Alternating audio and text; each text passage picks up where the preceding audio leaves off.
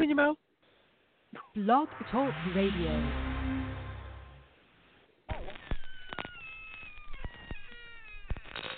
Ladies and gentlemen, boys and ghouls, step right up. Behind this curtain lies a ghastly concoction of delight, horror, fantasy, and terror.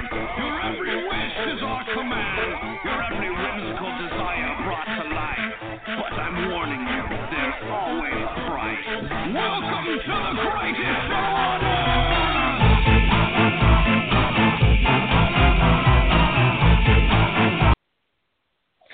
And don't you cry, little Talking Terror fans. We are back with an all-new episode of the program. I am your old pal, the King of Horror, Andy G, welcoming you to this episode where we'll be discussing my pick of the evening, The Lost Boys from 1987, directed by Joel Schumacher, the same guy that put nipples on the bat suit. We're going to be talking about it later on in the show. But as always, I'm so glad that you could join us. And if you heard him right, I am joined by the bold and the beautiful, the Ghoul Geek Keith. That's me. Hello, everybody. How you doing tonight? That's him, everybody. Crazy. Indeed, indeed. What is going on, my friends? How you guys going? Not too much. I did hear somebody grunting. I think that's the Mad Monkey again, banging on the cell, waiting to be let out. Monkey, what the fuck is wrong with him? Hey there, Fred Pants. This is your Mad Monkey, broadcasting to you live from the Drunken Monkey Rehabilitation Clinic. This weekend, because of the movie, Nurse Johnson decided to try and cover me in head to toe with lube and gave me a saxophone to try and make things sexy. But let me tell you, a tiny little monkey covered in head to toe with Ghoul Glide is not a sexy thing to be seen. Oh, but it sounds like we have a demonic Dr. Cave here, too. To play the saxophone. Oh, the Talking Terror band is warming up. We got them in the studio.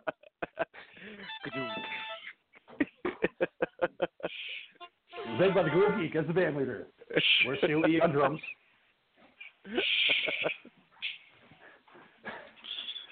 So, did I hear the doctor? I think we heard the doctor. Hello, doctor. You heard him. Welcome to the show. You heard him. He is here.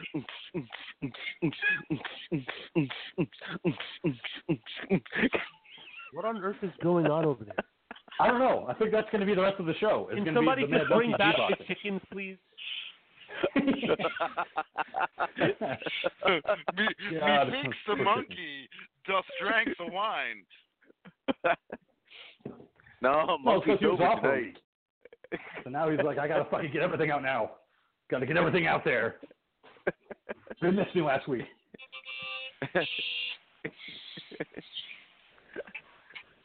You know we did. So, yeah. We did. We are joined by the demonic doctor. Yeah. Welcome back, Doc. You are, and I'm here, and I'm ready to do a broadcast. A professional broadcast, no less. Glad in a professional manner. Yes, I know that we have our 3 listeners that we have to impress. Thank you, Mom. But Not bad, though. We get into... He doesn't approve. No. Before we get into anything else, King, this week is a very special week in Talking Terror history, isn't it? Well, it is indeed, because yesterday marked the 6th year in operation for Talking Terror, which once started with the Ghoul Geek Keith and myself over at the Thrash Talk Radio Network with Talking Terror Presents.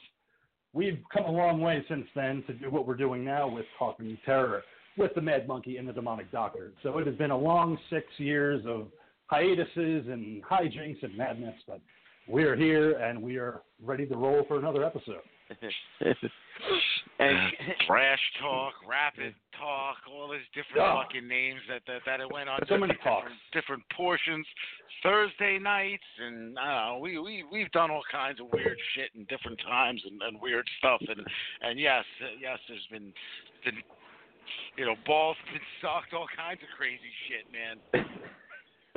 There's just been so much going on with the Talking Terror. On Sunday night, you can also check out the Johnny Mac Show. Interesting interviews with interesting people. The title is the plugs. Yep. God, those plugs took so long. It was like a 5 extra minute segment just to get all those rapid talk plugs out. I do have listen, to say, man, though. you used to also kick off all the shows with that fucking romper room level, like, hey, I'd like to say hello and suck everybody's nuts that I've ever spoken to before. He did. Yes. Talking terror just wouldn't be the same without these people. It's just they're the people that make the world go round on our show. We just couldn't function without their contributions. No. How could we move on? What were you going to say, Doc, before we started talking about the plugs that we used to do? I was going to say one of the interesting things, and I don't want to get into all the specifics of the particular individuals involved, but one thing in this journey that's been very interesting to me is that when this started out, somebody that Keith knew and maybe you too was like started this whole radio thing with like the inappropriate late night show and with all those phony phone calls, and then there was like a couple of other guys started a sports show, and another guy started this show, and you guys started this show, and all this time later, as far as I know, like the rest of that is long gone. They're gone. They're dead. I think one of those guys might be doing something with some syndicate of podcasts for like Army veterans or something. But other than that this is, in various incarnations is still here all this time later with the countless episodes and all the interesting things that we've talked about over time. To me, it's pretty cool that this is still going on in some capacity. I do. Well, of course, obviously, I do enjoy hearing all the glowing, wonderful things about our show. One thing I do want to say, though, one of the shows that was on the network, Foster Talk with Dr. John DeGarmo. Dr. John DeGarmo is still doing his thing with foster kids and everything. I've seen him on ABC News. I've seen him on, like, late night on Channel 7. Like, him and the work that he does in the foster care community is, like, ridiculous. I mean, that guy has got, him and his wife, they got hearts of gold, and they work their asses off. They keep so many kids, and they help them get, like, placement and all of that stuff. It really is an amazing thing. So we did have the joy of actually having him on the show at one point and talking with him. And, I was in constant contact with John for a couple of years. So it's good to see that he's still doing his thing. Oh, so it's good to see that we're doing the opposite. We're not fostering any kids or doing any No, we've gone of any kind. No, we've gone the complete other direction. If he's going to heaven, we're going straight to hell, dude. And you know what? I'm going to enjoy the ride. I can't wait. All the fun people know anyway. With just a little bit of button pushing and research here, one that the Ghoul was always talking about was the John Mack Show, interviews with interesting people. That show is still going also, and that guy just had his 288th episode last Sunday, according to his Blog Talk Radio page. Hey, so he's still around. So he's still working, still plugging away. Interesting people. Good for him. Glad to see that he's moving right along while here talking about we're still plugging away. And I know Aunt Maggie is still doing her thing with all the political stuff, but most of the stuff I see with her is on Facebook. I don't know if she's doing any kind of radio show or anything like that these days. So we have to basically take back everything we just said about everybody being gone from the radio shows. Exactly. What do we do best here? What we do best here is talk a bunch of shit. And then we're like, oh wait, hold on, let's fact check this for a second. Oh, you know what? We were totally wrong, but hey, at least we admitted it this time. Well, we did have that offer a couple years ago with All Radio X, and that is gone. That All Radio X. We did have an offer to join them with the Midnight Horror Show, and we were going to do it. At least I was considering it, but yeah, no, they are completely folded. So. Blog Talk. Hello, home. We love you. Thank you for all the kind things that you've done for us over the years. So long already. You think they'd give us a discount after so many years of service? No, I don't even think they know we're still around. Like, that show's still going? They don't give a fuck as long as they're getting their fucking monthly payments, man. So as long as it's moving from some bank account into their bank account, they don't give a shit. Yeah, you don't want to meet the goons of Blog Talk Radio that'll come to your house with baseball bats. You don't meet the quotas. All right, I promise. Next week. Give me my $2. What was $2? But yeah, it's been fucking come out to play. What's that clinking of bottles? Oh, crap. They found out where we live. Run, guys, run. We'll see you next week. That's why we always tell the ghoul to pay by money order, never by personal check. Go to the quick check. Here it is. They don't need to know. And for those of you listening that have tuned in to the past episodes, as you see, we have turned Talking Terror this week into a radio melodrama. I stopped talking quite. just for the audience's knowledge. Yeah, no, this is usually how we start our episodes, just talking about nonsense. For the new listeners, I know that there's a couple listening tonight, actually, so I'm not going to do the whole thing. I'm sorry. I'm like, hey, you. Would you like to announce them by name and worship them for their listenership? No, Monkey's really good at that. I don't want to take it away from him because he's very good, at just idolizing these people. Yeah, so I want to take a moment to say thanks to my Aunt Nadine for tuning in and listening this week. Thanks to my cousin Nipsey and Nipsey. I apologize to both of you. Well, let me get the magic mirror out, okay? And I see Jennifer, and I see Robert, and I see Michael, and oh, look over there. There's Shaniqua. How you doing, Shaniqua? Hey, girl. How you living? Top fan on Facebook. We love you, girl. This week on Black World. Yeah. The new segment coming to Talking Terror. Black World with Shaniqua. You know what's going on with all these white people in horror movies being like, oh, I'm tripping and shit. That's my 2 cents. Thank you, Shaniqua. Next week. Well, that segment will go along with the monkey teaching us all how to work a weave. He can rock one like nobody else. I will give you that much. But I do want to get into some of the things I wanted to talk about tonight, including Dude, look like Wesley Snipes in a wig. I was going to give it to the ghoul because he has a news article at the Talking Terror host desk to talk about what? tonight. Yeah, I believe you do, about certain movie franchises coming back for a 4th film. Ghoul, you have the desk. Own it. Oh, man. Hold on. I feel special now, man. Listen, I got nothing at no desk or anything. But, hey, everybody, guess what's coming? A 4th Matrix movie, like an honest-to-God Matrix movie. They are getting one of the Wachowski sisters. Lana, I believe, is the one coming back. Lily is not returning. So it'll be her. They got Keanu Reeves. They've got Carrie-Anne Moss. There's talks of it being a prequel, which would make sense, being that you got Carrie-Anne Moss, but at the same time, too, both her and Neo were dead at the end of the last movie, so I don't know what they're gonna do. Lana has expressed that, she's looking to revisit certain things as far as their relevance have gone over the last 20 or so years.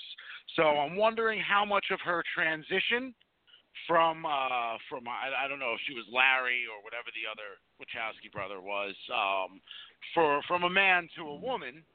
I wonder if that's going to be in there, because as much as The Matrix, was about kick-ass kung fu and all kinds of crazy philosophy stuff and religious stuff and all of this other iconography. One of the things that is explored in The Matrix also, though, is gender identity. The fact is, when you plug in, you don't know what you are. A person gets unplugged. They could be a female. They could be, they could be a child, any number of things. But, once you're jacked in, you're whatever you're constructed to be. So I'm looking forward to seeing what she's gonna do with that, and how much impact having everybody else back is gonna be in this new world. 20 years later, we're definitely in a different fucking world than we were in 1999 when the original movie came out, or 98, whatever year that was. Sure. And so I wanted to find out from the doc and the monkey what they think, because I know I have my own thoughts, but I wanted to hear from them as far as another Matrix. Go ahead, Doc. John Matrix.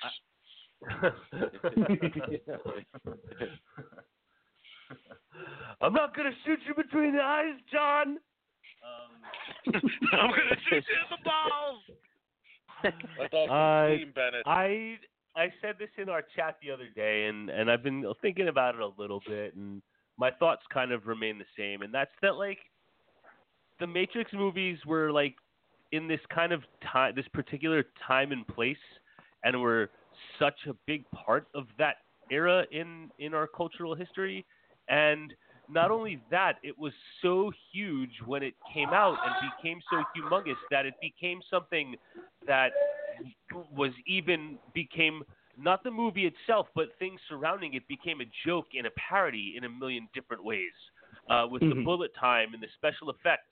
And I just feel that with each of the subsequent sequels, there was just diminishing returns. And I think when all is said and done and people look back on the Matrix trilogy, like, the first movie is exquisite.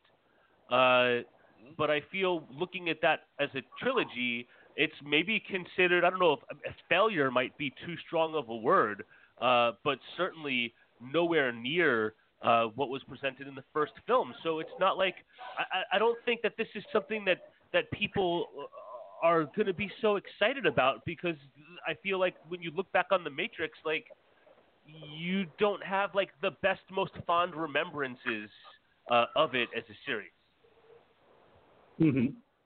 Monkey? And I'm agreeing with the doc here because, yeah, the first because movie I'm was right, phenomenal. goddammit. Fuck the... Yeah, you're right. Okay, hold on. Monkey, take a breath, okay, man? You can breathe. Yeah, really. Calm down, Monkey. No, yeah, but I'm completely agreeing with the doc here. About first movie was amazing. The two follow-up movies really just left you wanting, and I just don't see how this franchise is going to be able to pick wanting up them to end. Yeah, and it's just I don't see how making a fourth movie is going to keep it going.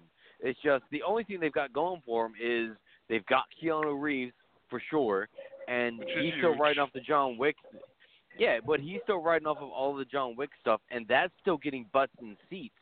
But I don't really think they're going to have enough of a draw just on the Matrix story part of it. We got Bill and Ted coming too, and believe it or not, as crazy as it sounds, because one, I do agree with you guys completely. I think the first Matrix film is an amazing movie because of all the different things that film was capable of touching upon, but never going so deep that you really. That once because if you scrape the surface of it, it really doesn't go very far. The rabbit hole is only, it's just a little notch in the dirt. It's when they try to go deeper, again, little things that just will always stick out in my head.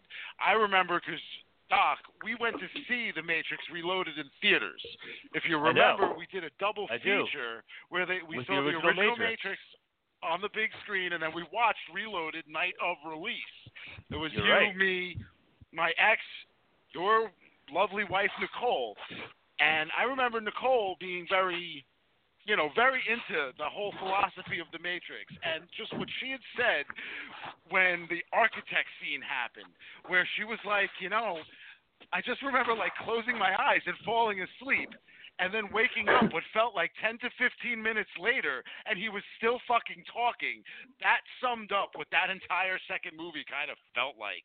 It felt like they were trying to throw so much shit at you that just didn't make any sense. And then in the end, it never amounted to anything either. The Matrix was one of those where, just talking specifically about the first film, and yes, it scratched the surface, but for fans to sit there and think about it, you can think about it. What was so great about it was that, on one hand, you can dig deep and analyze it and go as deep as you want in conversations with other movie nerds to talk about it. But if you don't even care to think that deeply, you can enjoy it for the amazing fucking action movie with the cool fucking plot. On the other hand, without having to go deep, it had it working for it on both sides. Exactly. And then for the Wachowskis at the time too, being that they were the nerds that they were, which I can never take away from nerdom, being a big nerd myself, but I think they went too far too quick. between releasing the Animatrix, which was a whole knotted series of animated cartoons that were supposed to bridge the gap between the first Matrix movie and the Matrix Reloaded. There was a video game in between as well, which was Enter the Matrix, which was basically all the things that you didn't see happen in the Matrix Reloaded was what the video game did. The video game gave you, certain car chases and certain things from the eyes of Niobe, Morpheus's ex, and Ghost, the guy that chilled out with her. And then there was the Matrix Online, which continued the story after the third Matrix movie, Revolutions, in which, there were factions that were looking for Neo's body and all this and that, and that had a hand in from the Wachowskis. They were trying to build this as this gigantic multimedia event. Kind of when you look at like the Star Wars expanded universe and all this and all that, but they were trying to do it where it was this whole big interconnected thing where everything was canon, everything was attached. And the problem was the quality of these things were sparse. They were not all that great. They never attracted the amount of people that they were supposed to. People wanted to play as Neo, not these other people.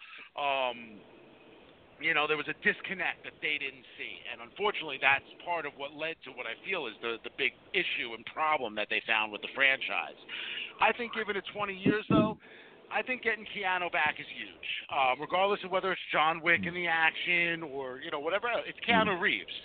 And it's Keanu Reeves doing a role that I think a lot of people remember him fondly. I think regardless, no matter what, when you think back to the Matrix films, you still think of Neo with fond memories. So whatever they're going to do, like I said, hopefully it's a good story. That's all I want is a good story and give me some cool effects. They don't have to make anything new. We've seen everything under the sun at this point.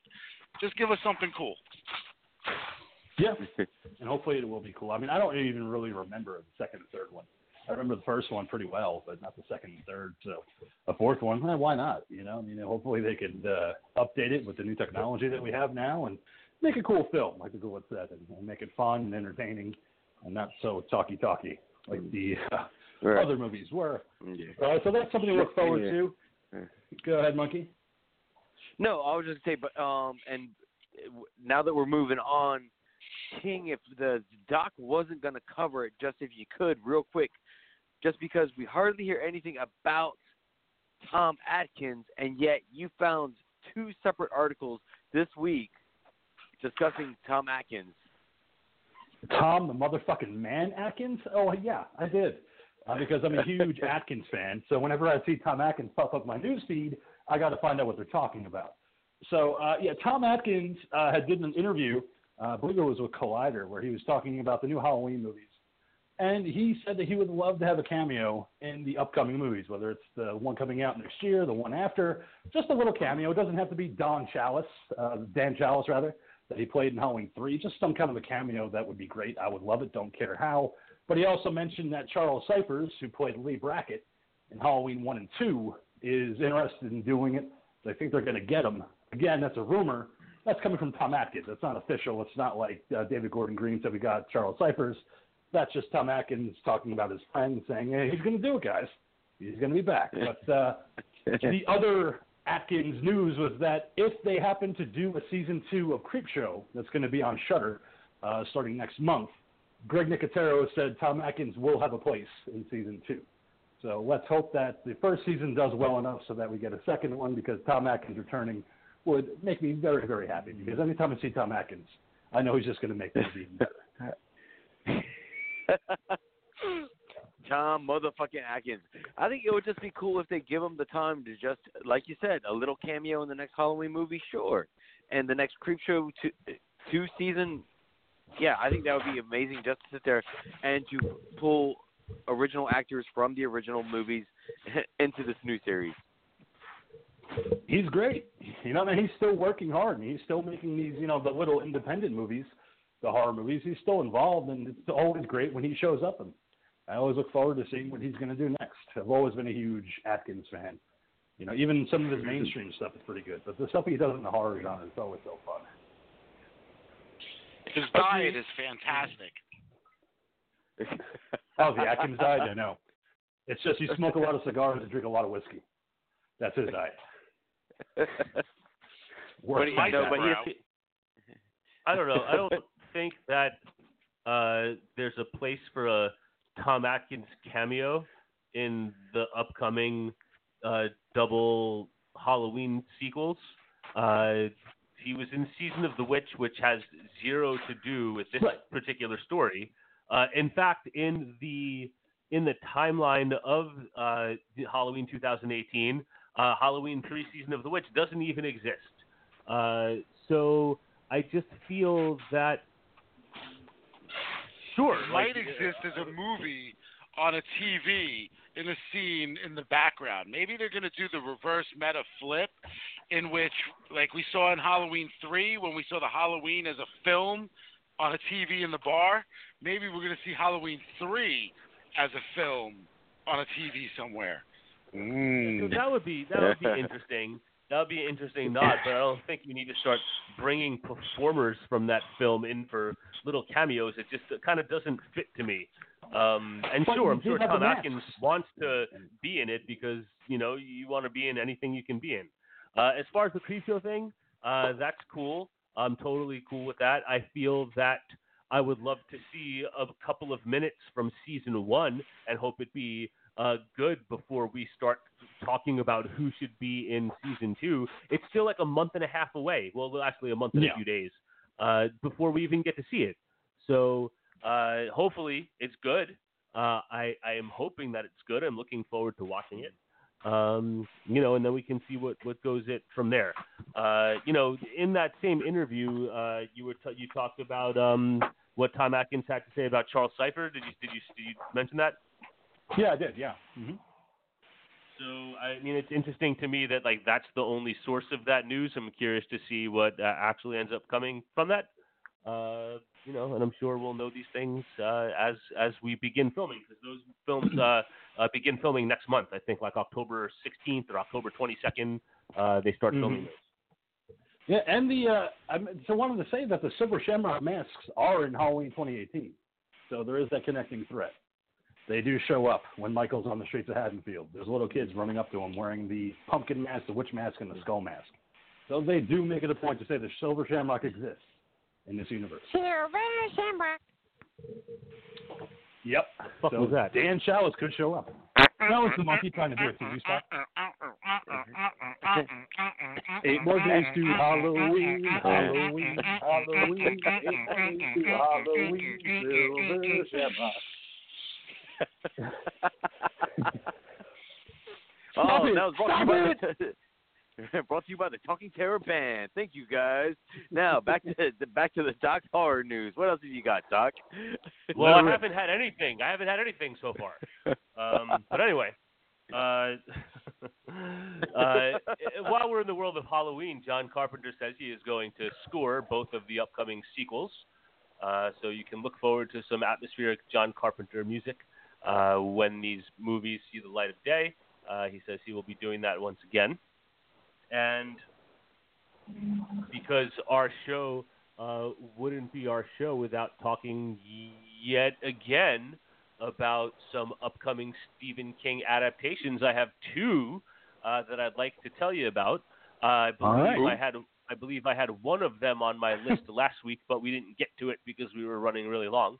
But there's going to be a Stephen King adaptation of one of his Bachman books, and one that some say is his worst work of all time. And this is a story called Roadwork, about a man who loses his mind and feels that he has to take up revenge against developers that are coming to take down his neighborhood or something. And that is going to be, there's some producers behind the It movie that are going to be taking on that challenge. Are both of these going to be theatrical or straight to? As far as I know, these are feature films with theatrical plans. But that, I cannot confirm that at this time. But my reading tells me that these are feature films. And then the second one. Oh, it's the 80s all over again. Yeah. All right. As you were talking. The second adaptation coming up is going to be the Stephen King book, The Girl Who Loved Tom Gordon. Yeah, such his best work. Strange premise in that one. But Apparently, in 1999, George Romero was attached to this to bring his vision of this to the screen, but that never came to pass. But The Girl Who Loved Tom Gordon that is being developed right now also has some producers from the current It films, and also it has George Romero's wife involved as well. So I don't know if she has elements of his stories that they're gonna, or his his treatment that they're going to try to bring to this or whatnot. But there is a Romero involved in the upcoming Girl Who Loved Tom Gordon, about a girl who is that might be more of a lost right in some thing kind back of, from whenever the original setup came through. Yeah, but there's a girl, a young girl, lost in some evil forest, and only has the solace of listening to Tom Gordon pitch for the Boston Red Sox, who in a very long career pitched for the Red Sox for 4 years, 4 very strong years, but he statistically had his 2 best years several years later pitching for the New York Yankees. So I would just like to throw that out there. All things being fair and equal. Yeah, and it'll be like the Gould said. I think it's just a rights thing. The fact that his ex-wife Christine Forrest Romero is going to be involved. I doubt she's going to have very much of a hands-on thing with it. But it's just interesting to see a Romero name attached to it. It's like I posted on the Talking Terror Facebook page, and I had said it's not the greatest of his stories. So I'm kind of interested to see why they decided to adapt that one, as opposed to the Stephen other King ones properties are hot right now. That's why. Well, yeah. Well, I mean, Roadwork is pretty good. I actually like Roadwork. I thought that was actually a pretty good story. I've never read that story, but in my readings today, the general consensus amongst all the headlines were that Stephen King's worst story to be adapted. Yeah, I don't think you can get much worse than Insomnia. Oh, God, that was a bore. Yeah, I couldn't get through that one. It was just pretty bad. You said road work, and you know what? The only thing that came into my mind was that old pinball machine that had like the construction workers on it that had their heads and they talked. I think it was like Roadshow or some shit like that, man. They sounded like a bunch of hillbillies from like Kentucky, and they were like, "All right, Texas, it's time to do the thing, and you got to do what the thing does." Like a female and a guy, and they just looked weird. That's the first thing that came into my head when you said that. There you have it, road work. What? And not the new tag team in WWE? Heavy Machinery? Oh, good Lord. Yeah, those two. No. The new Bushwhackers? Yeah, no. Well, a lot to be said about the Heavy Machinery. All right, so what's next, Doc? What do we have? Andy Muschietti, on right on the Eddie Spaghetti. Of Eddie Spaghetti. With It Chapter 2 looming, just a week and a half away, has Indeed. talking about a possible supercut idea of blending both the chapters together for some type of release down the road. They running time for upcoming It Chapter 2 is clocking in at a nice and tidy 2 hours and 45 minutes. Good fucking God. A similar Endgame all over again, man. This never fucking stops. A similar runtime was for It Chapter 1, and I was not aware of this, but It Chapter 1, the director's cut, clocks in at 4 hours. So, that's awful. That's awful. What? They say you can expect a similar length director's cut to It Chapter 2, but the theatrical release is clocking in at 2 hours and 45 minutes. I don't know how Did they ever release blend the director's cut of Chapter 1? Not theatrically. No. I believe it's just DVD, Blu-ray. No, et cetera. is it available like digital or anything? I've never seen anything that said director's cut for that movie. Let me do some research. All right, but there's so 2 hours and 45 minutes of average runtime, and then they're talking about a supercut. So they're talking about blending the two together. Well, like a 4 hour supercut.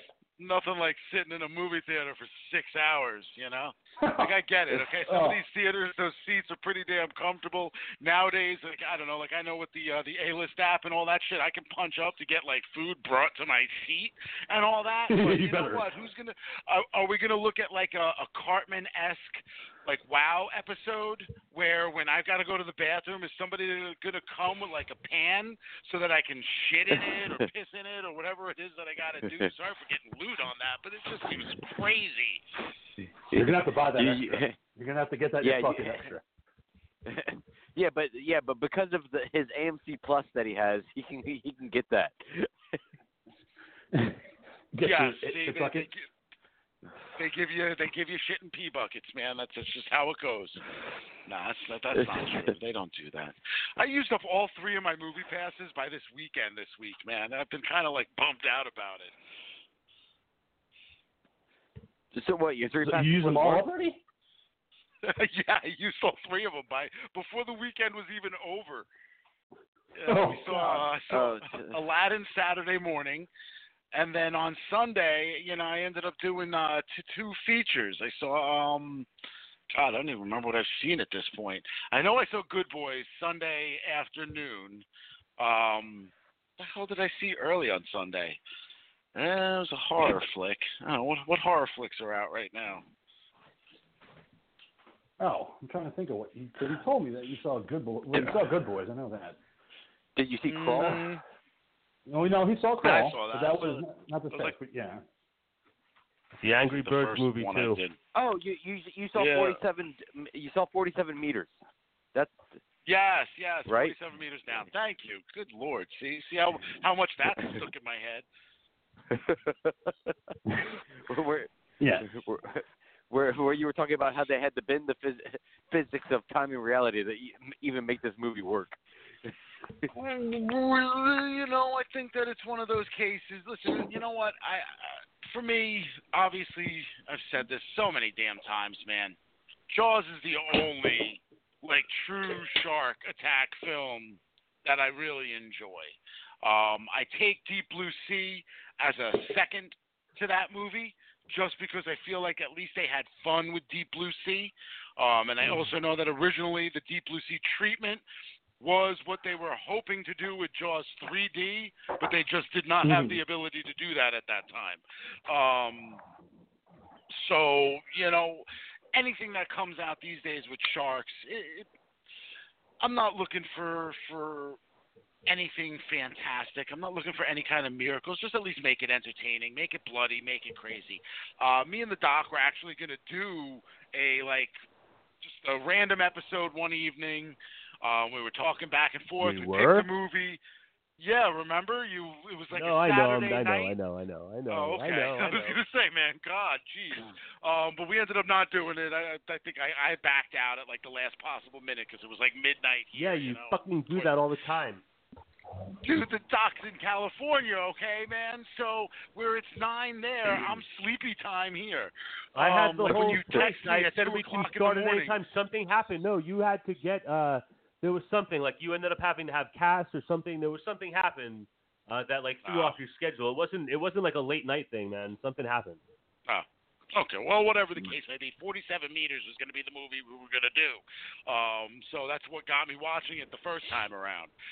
I didn't hate it. I thought the ending had a nice little twist to it. I thought that was kind of just something cool to do. I wondered how in any way they could match it. And you know what? I'll have to give them credit. They didn't even try. They were like, you know what? This one's going to be just a straight up shark swimming around in an underwater city that's been, kind of holed off for X amount of thousands of years. And there you go. You got some divers that are down there dealing with it. So basically it was like Piranha, except without all of the crazy tits and 3D dicks. So in other words, it sucked. I'm sorry, but what? I'm sorry, but what Piranha movie had 3D dicks in it? Piranha, the remake. Piranha from several years ago. We covered it on the show. Sherry O'Connell's 3D dick came flying across the screen, man. Literally, like right in your face. After watching one of the most beautiful, beautiful underwater ballet scenes of all time. Oh, so great. We covered it on the show, Monkey. I don't know how you don't remember that. Because I blanked out that episode. Sweat T-shirt.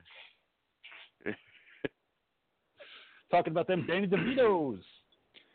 Eli Roth is a DJ. So, Doc, did you find anything, or are we moving on? Oh, sorry. Yeah. So the director's cut has not yet been released, but it's something that is currently being worked on, which will lead to the working on of the director's cut for part 2. And he's talked about releasing both director's cuts back to back for like home media, and then stitching maybe not the director's cut, but taking all of this stuff and stitching it together for one super cut for a theatrical release. But the theatrical, either way, is going to be 2 hours and 45 minutes. No, Chapter 2 is going to be 2 hours and 45 minutes. Yeah, it's Chapter 2, 2 hours. Wow. Okay. So that's up heavy, 45 heavy, minutes, time. up just over 40-ish minutes from it Chapter 1. And I thought Hobbs and Shaw at 2 hours and 18 was too long. Yeah, so did I. You know what? I saw that one. Yeah, and you did see that. So, I don't know. I mean, I've seen some of the reviews come in for Chapter 2, and they're a mixed bag, but I try not to see too many reviews. But, I don't know. It's a mixed bag. As always, these movies, though. I don't want to know anything about any reviews on anything about it. I'm going to see it, probably weekend of release. But again, I don't want to know nothing. I don't want to hear anything about any critics. I don't care what anybody has to say about it. I already have my own opinion of what I think is going to have the quality of the film, but I'm really hoping I'm wrong. Yeah. All right, so moving on from it, what else do you have for us, Doc? Let's see. Mick Ready G. or Not came out tonight. Oh, yeah. That's true. We did. I can't wait for that one. Please tell us all about that. Oh, no, I'm going to go see it this weekend, man. Looks like a fun film. Good for you. I'm going to try as well. Hopefully I get to see it. So, Mick G, you said? Mick G is his stepping favorite back director, behind the Mick G. camera. Stepping back behind the camera to bring us a sequel to the Netflix fun horror movie, The Babysitter. This will start shooting sometime in October and wrap up shooting sometime around Thanksgiving time. At this time, there is no word on whether this is going to continue the story from the first film with same characters and performers, or if it's going to go in another direction with new cast. Stay tuned for details. Well, see, that's funny that you actually brought that up because it connects to what I had to say. There was Samara Weaving, who is in Ready. But that being said, I hope they bring her back. She's great. She was great in The Babysitter, and yeah, she is in Ready or Not, coming out tonight. So I'm looking forward to hopefully checking that out. I know, Google, you're already going to go see it this weekend, but you burned through your 3 movies, so you're actually going to have to pay for this one. No, Friday. Everything re-ups on Friday. Oh, there you go. Right. Everything's coming up, Ghoul. Yeah, man, three a week, dude, and Friday is when it resets. So, I mean, if I wanted to, I could be booking my seats and show times now, but I'd never know exactly where anything's ever going to land and if anybody's going to be coming with me. So, I gotta wait.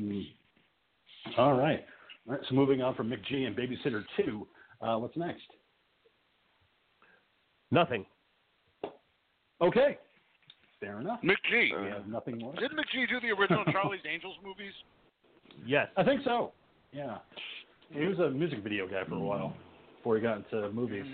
But yeah, I was a huge fan of the Babysitter. But then he was also directed that series that you and I liked, King, about the Miami Vice type show that had Tiffany Amber Thiessen in it. Fastlane? Yeah, he was the director of that show too. Oh man, yeah, I love that show. Bill Bellamy, Peter Facinelli, it's such a good show. Got canceled way too soon. Yeah, it did. I hear Fastlane. The first thing I think is just the worst fucking pay-per-view name ever.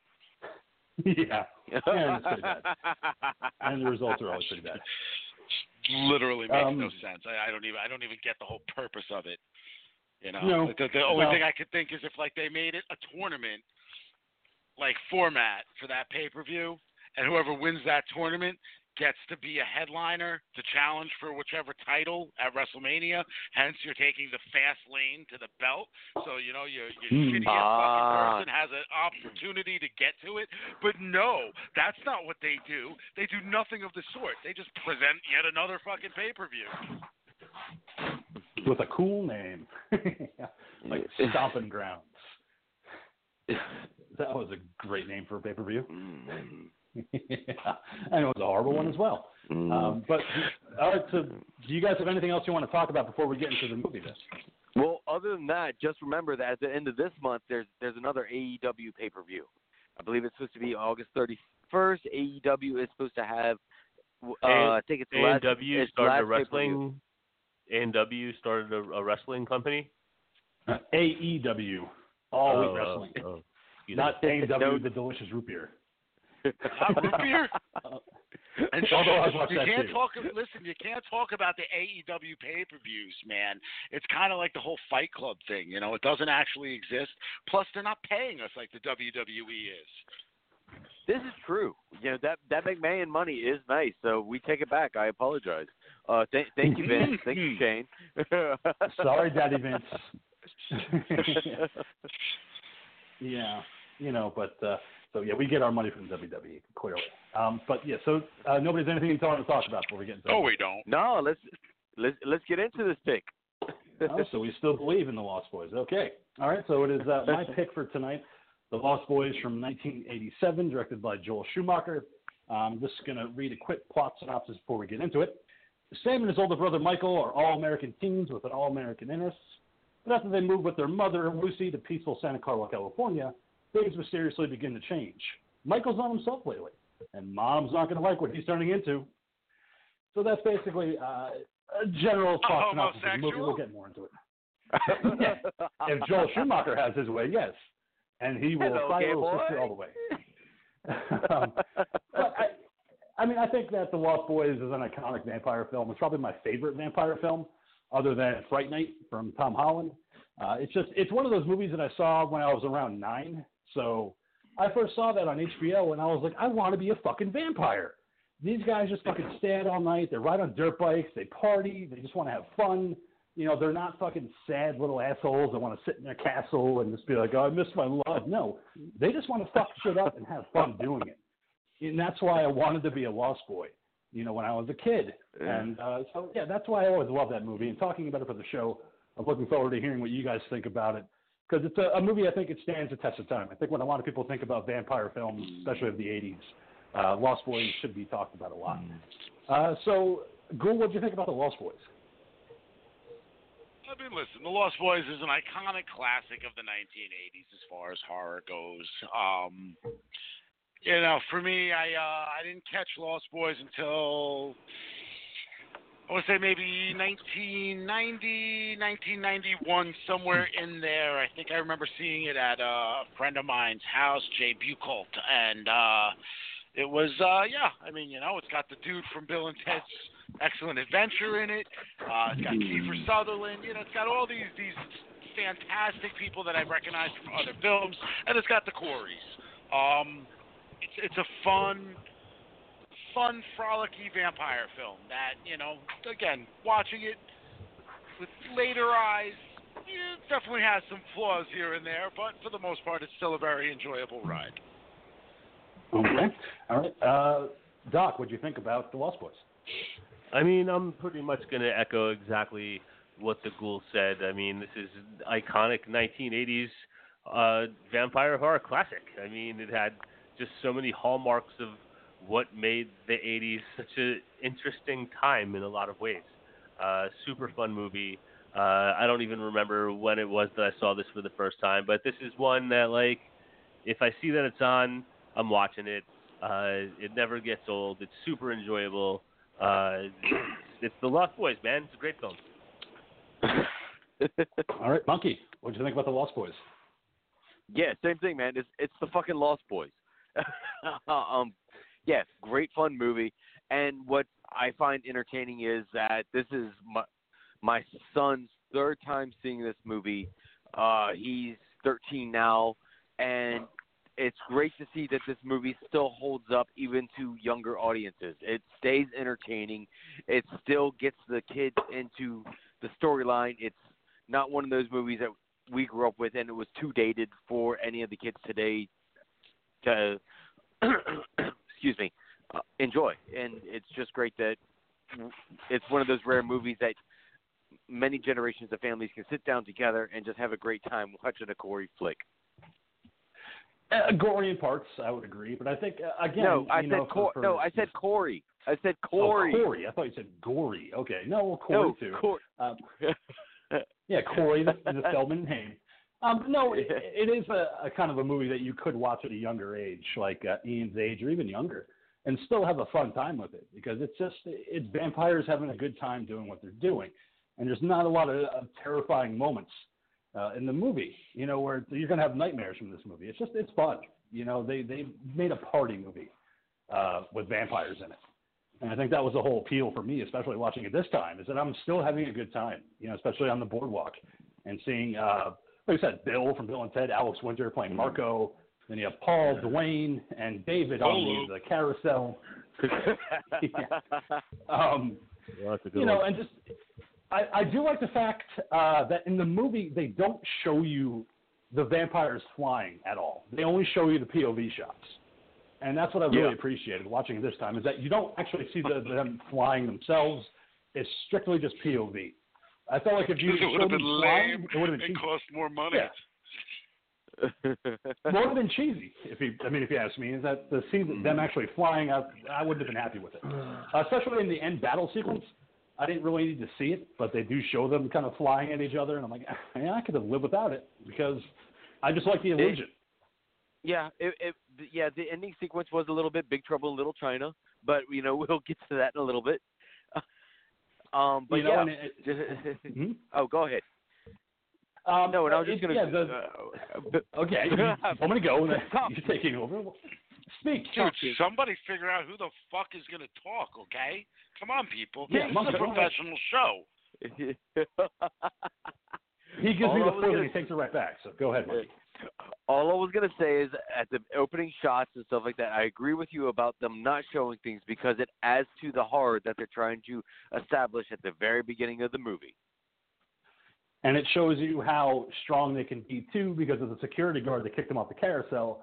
As he's going back to his car, you see the flying POV shots, and then as he gets to his car, he's ripped off, and the door actually gets ripped off the hinges as he's carried off. So it was such a cool shot.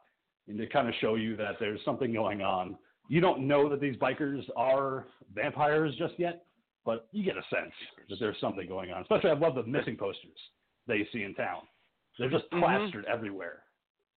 I thought it was a tornado, just like the one that killed Kevin Costner in Man of Steel. I thought that's what ripped the security guard away. And Superman did nothing to save him. He just stood there. He didn't. But that's because he put his hand out and he said, "Stop! Don't save me, son." Even though you could. Yeah. So you get introduced to Sam, played by Corey Haim, and Michael, played by Jason Patrick. Very much just a brother and two younger brother and older brother. I like their dynamic because they definitely seemed like they were just having fun together, especially in the opening of the movie where they're kind of hanging out with each other. I like their dynamic because you could tell that they were very close. It wasn't like Michael's too old to be hanging out with Sam, even though Sam acts a little bit younger than he should be. I definitely think that for some reason, he was just acting a little bit. I mean, we know why because of the script, but why don't you go into that, King? Why don't you go into why that? Because with the casting, come on, King, don't just throw it out there. Okay, explain yourself. For those of you that do not know about the original script for The Lost Boys, they were originally supposed to be children. Everybody in the movie, including David, played by Kiefer Sutherland, was supposed to be like a 12-year-old. And Star, played by Jimmy Gertz, was supposed to be a boy. And the Frog Brothers that we meet later on in the film were also supposed to be 10 and 11, and they were going to be Cub Scouts, literally taking on the moniker of The Lost Boys. They were supposed to be children. But the studio decided... Which comes from Peter Pan, because that's where they got that name from. Peter fucking Pan, the Lost Boys that live forever as long as they stay in Neverland, those motherfuckers. But the studio and Schumacher agreed, you can't sell a movie like that. You got to have sexy people. You got to have Kiefer Sutherland. You got to have Jason Patrick. You got to have Jimmy Gertz. You got to sell this for teens. They're going to want to see this movie. You can't sell it just for having kids. So I think they made the right decision, and having them be, sexy teenagers, running around the boardwalk. This is also because he had Richard Donner attached to the project, which he wanted to basically he wanted to make something along the lines of the Goonies meets a vampire film, which I think we do get with the Monster Squad. So I don't know if. I don't think he had the wrong idea. But when I look at the two films, when I look at the Monster Squad and I look at the Lost Boys, I definitely look at the Lost Boys as a more favorable film as far as the length of time. Yeah, absolutely. Another character I really liked that I want to talk about is Grandpa, played by Bernard Hughes. Whenever he was on screen, I loved him. He had great comedic timing. But watching it this time, and I even talked about it with the monkey last night, I felt like he was a character that he knew right from the get-go what was going on. He didn't trust anything. That's why when he gets into the car, when he gets into the car with Sam, and Sam's like, let's go to town. We're riding in this fucking great car. And he's like, no, all right, nope, we're not going to town. That's as close to town as I get. I want to say that he could possibly be like a hunter. He could know what's going on and have a cover for what he's doing, like going to Widow Johnson's house. Yeah, I'm going there, but in actuality, I'm staking vampires. It's just a thought that I had. I think he was just going for some old clam. That's all. He liked the Widow Johnson's Snashola, just like the kid said too. He just stuffed. Mr. Johnson. Right. So. Right. But this was my fan theory that I came up with the other night was that there is no Widow Johnson because as you're watching Grandpa watching everyone else in the movie, Grandpa's always got an eye out on stuff. He's keeping an eye out on things. He's watching over things, and he's arming the place. He's putting giant wooden stakes up all over the place. You every step you take, every move you make.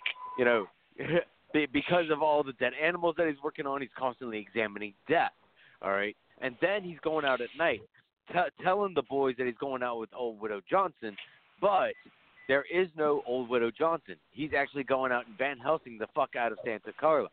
Okay, but when the brothers tell him that Widow Johnson called, that's how he knows that things are up, which is why Grandpa knows to come back later in the movie. But we'll get into that. It's a good fan theory. It's a good theory. It's a good fan theory, but I have one arrow I want to kind of shoot through it. Go ahead. Do it.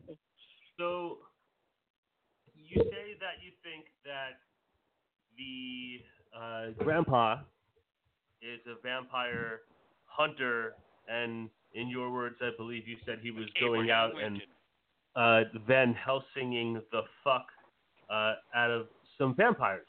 Now, is that a quote? Yes, from the monkey. Now, the one thing that comes to mind when I think about that theory, and it's a good one, is that we don't necessarily know how large the Santa Clara vampire community is, but I would imagine that the vampires, Santa Carla. Man, you live in California, Doc. Oh. Well, and I live not far from Santa Clara. Santa Carla is a fictional town that had Santa Cruz stand in for it. Fictional characters. Yes. Now, did I say fictional characters? Yes. No, I did. Chardonnay. But anyway. Oh. You did. I did. It's from fucking Ben Affleck from Jane Silent Bob's. Fictional characters. I'm doing the hand motions and everything. I feel that we don't know how large the vampire population is, but I feel that if Grandpa was going out and Van Helsinging the fuck out of the vampire population, I feel like maybe Max and David and that whole crew wouldn't be so happy-go-lucky and comfortable all over the place. Maybe. If they were knowing that vampires were being taken out. So that's the one thing that I thought of with your theory, and it's a good theory. I'm not trying to say, that definitely isn't happening. No, that's a very good point you bring up. Is if there were hunters, then they wouldn't be as carefree as they are, and so nonchalant and open in public. Yep. Good point. Yeah, I mean, that's kind of where I was going to go to with the whole thing. Anyway, man, as much as I like your fan theory, I just don't think there were any other vampires besides them. Yeah, they were just the four of them, plus, you have the halflings and then Max, who you wonder how much Max is doing, too, because you don't really see him in any capacity other than working at the video store and seducing Lucy the entire time, wearing his very, very 80s fashions. Yeah, and I love Lucy. And just on the subject of Max, I love Edward Herman. There's so many roles that he's played. There's Overboard. He's such a totally Overboard. It's fucking. Here's some doctor trivia. I saw Overboard in the movie theater. Now, there's so many films that guy is in that he is just so funny in, and I know he died a few years ago and everything, but he's a funny dude. 2014. Yeah, and he was in a lot of good stuff. The Lost Boys being one of them. So I just wanted to shout out my appreciation for Edward Herman. Oh no, he's great, because when you first meet him at the video store and Lucy walks in and she sees the little kid that was lost and the mother eventually finds him, he's like, "Oh, you got a very maternal way about you." She's like, "Well, I can use a job." He's like, "You're hired. You can start tomorrow." Is it because she was looking after a lost boy? That he stood there. Ooh. Boys need a mother.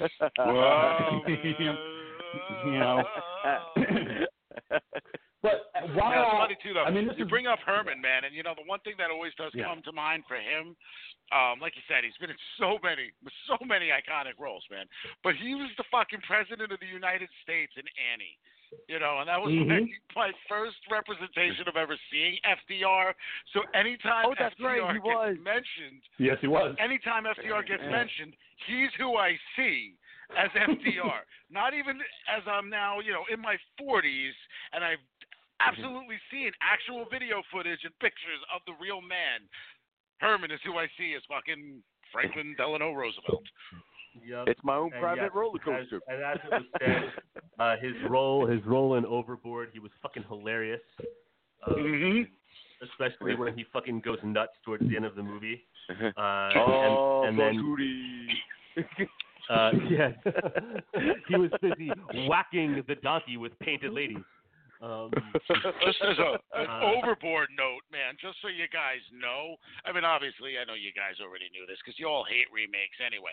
I happen to catch that recent Overboard film starring Anna Faris and whoever the hell else is in that. Wow, talk about a bad movie. Like, no chemistry doesn't make any sense. Like, the film just does not. I mean, original Overboard is fucking great, man. The fucking chemistry between Kurt Russell and Goldie Hawn is through the fucking roof. There's some great fucking collection of actors that played his kids. And his fucking friend Bad Billy Pratt was fucking hilarious. And Edward Herman is fucking Grant Staten. And he was also the dad in Richie Rich. And he was he was one of the husbands in Intolerable Cruelty, which is like a super fucking underrated George Clooney movie. Yeah, lots of good roles when I think of that guy. Yeah, what you said with the Kurt Russell Goldie Hawn chemistry thing, though, that I think is the biggest thing. There's absolutely no chemistry between the two main leads. You actually look at them, and it just doesn't even make any sense why there would be anything going on. Like at least with Kurt Russell and the way he was framed, yeah, he might have been like trailer trash and whatnot, but he's still Kurt Russell. He's still a good-looking dude. You saw the dynamic on the other end. Kurt fucking Russell. Yeah, and like cool, that's the thing, though. It's kind of like the diamond in the rough situation. Whereas like in this case, the guy is the rich person, and it's just baffling. My mind couldn't have just died a little bit more and more. And I do think they make mention of the first film, so it's not like it's a direct, quote unquote remake as much as it's just taking place in the same world that original film took place in, but still, it's just not a movie to see. Don't see it. That's my advice. Well, I want to talk about a movie that we want to talk about, which is The Lost Boys. Because while Lucy is talking to Max getting a job at the video store, we have Sam and Michael on the beach watching the fantastic Tim Capello playing I Still Believe, thrusting all over the place with his saxophone. But what's funny about this scene is that you have the introduction of Star, played by the beautiful Jamie Gertz, on the beach, clapping her hands, enjoying it. But then you see two headbangers on the beach banging the shit out of each other, listening to this song, and I'm like, wrong concept, guys. No, with their heads, they're just not their penises. No, but their actual skulls. I just love the fact that they had headbangers rocking out to Tim Capello shirtless. Well, listen, man, the guy was gyrating. His hips were fucking swinging. I ain't never seen somebody fuck a saxophone like that before. I mean, it is incredible. His dick is absolutely shoved in that thing somewhere, the way he's fucking moving it. That guy is straight up like a Chippendales dancer with a fucking saxophone. Now, I know the guy he's actually like a real musician, the whole nine. He's like a composer. He plays like multiple instruments, all this and that. Oh, yeah. But, you know, Jamie Gertz, holy cow, so hot in this time period. Oh, yeah. And as an aside, the Monkey and I are going to Creature Feature in Gettysburg next weekend, where Tim Capello will be there signing autographs and taking pictures, so you better believe. I'm glad. You know what would be better? Be better if along with the Frog Brothers. The Frog Brothers will be there, too. And speaking of the Frog Brothers, we can introduce them. Go ahead. I'm sorry, Doc. That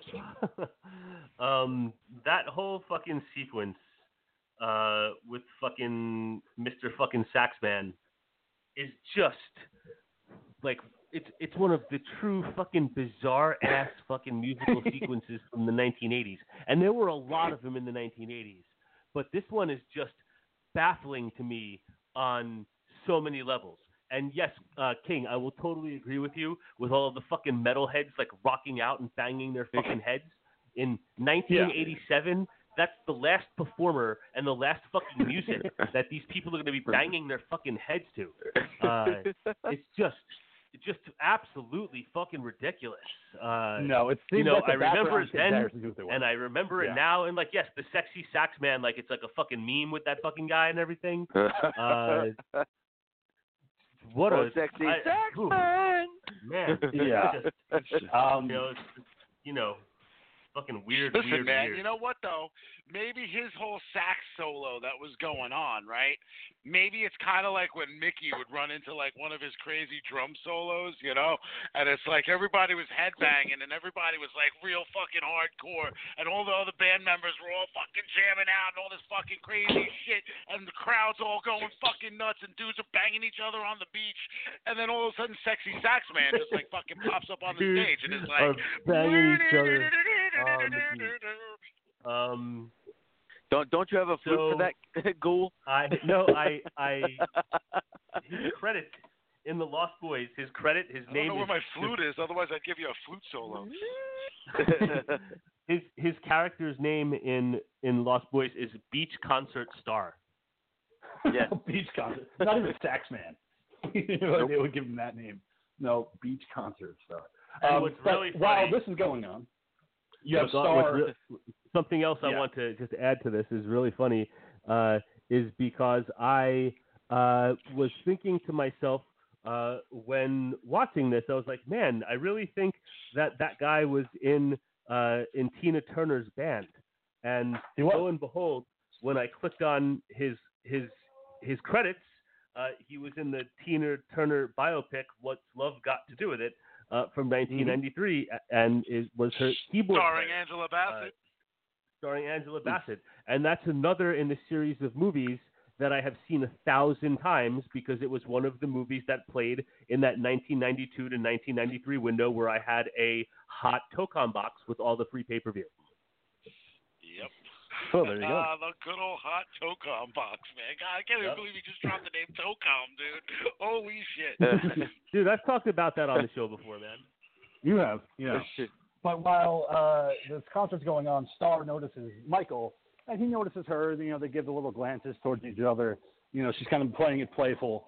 and then eventually going off with David and the other bikers that are in the gang. But Sam wanders off and he goes to the comic book store to look at the comic books, wearing his mother's outfit for some reason, because he just went through Lucy's closet, and he's like, I'm going to wear her jacket, and I'm going to wear her shirt. And I hope I don't get made fun of, because this is Arizona style. It was just so jarring to see him wearing this shawl, walking into the comic book store, and get introduced to Edgar and Alan Frog, the Frog brothers, who take their job as comic book workers and vampire killers very seriously, which I found so great in the movie, because at no point do they ever really freak out. They get scared, but they don't get scared to the point where they don't really believe in, or they don't want to believe in vampires anymore. They still take their job seriously, which I thought was so great. Well, yeah, man, it's truth, justice, in the American way, motherfucker. That's what they're there for. You got to say it more gruff, like Corey Feldman said it in the movie, where he sounded like a 37-year-old lesbian. Truth, justice, in the American way. Yeah, every line that Feldman does. I love the smell of napalm in the morning. Vampires on my finger. But they are the first ones to give Sam the comic books of Kill Vampires, and they tell him to read this because it could save his life. And he's like, I don't like horror comic books. No, trust me. And vampires, this will save you. Vampires everywhere. Yes, and vampires everywhere. Because they give him another comic book later on where it's and vampires everywhere, where it's like, yeah, trust me. Read this, and it'll save your life. And he's like, whatever, guys. We're not the vampire hunters that Santa Carla wants. We're the vampire hunters that Santa Carla deserves. But then you have the couple that we see out in the carousel earlier on in the movie. They steal a couple comic books from the store. They run off to make out in the back of their car, and they end up being victims of the vampires, which I love because they ripped the entire roof off of that car. It was so awesome. It's so comical. It's so comical. This whole sequence, even the security guard at the beginning, it's funny. Mm-hmm. You can see that the people making this film, that there is a bit of mirth in everything. There's kind of like this sly smile going on. I don't know if some of that has to do with some of the original scripts with the kids and all that, where they were trying to make it more fun. It's like they never truly want to go full gore and danger until we really get to know David and the crew. Yeah, right. And that's what I liked about the second meeting on the boardwalk of David and Michael, where Michael gets his leather jacket, and he's like, oh, man, maybe I'll get a piercing, too. It's a wild Friday night. I don't know. But he runs into David, and he sees Star, and he's like, hey, Star, do you want to go out to get something to eat? She's like, hell yeah, let's go. David tells her, no, you got to come with me, Star. Where are you going? Let her come with me, man. And that's when the race starts, where he's like, oh, I can't beat you on your bike, David. I don't need you to beat me, Michael. Just need you to keep up. I was like, oh, man, keep it southern when I fucking love you. He's so good in this movie. Cue the music. He captures right away. The music, and then the single file dirt bikes streaking through the forest area, even though they were on the beach. They were able to drive through so many trees. But that also looked just like when Johnny and his ruthless gang of Cobra Kai henchmen speed down to the beach to beat up Danielson. Yeah, and it was so great because they're racing to the bluff, and they're racing towards the end of the bluff, and that's when Michael wipes out, and he gets pissed off at David and ends up punching him, saying, you could have killed us. And he's like, oh, no, it's not like that at all, Michael. You just have to trust us. Yeah. Why don't you come hang out with us, Michael? But while we had that stuff of them coming up to the beach and stuff like that, or to the cliff's edge, I really dug that shot of the camera keep pulling out, and then you see the cliff's face and then the lighthouse. I thought that was just a great shot right there. It was a great transition piece of the lighthouse versus the headlights of the dirt bike that they were racing with.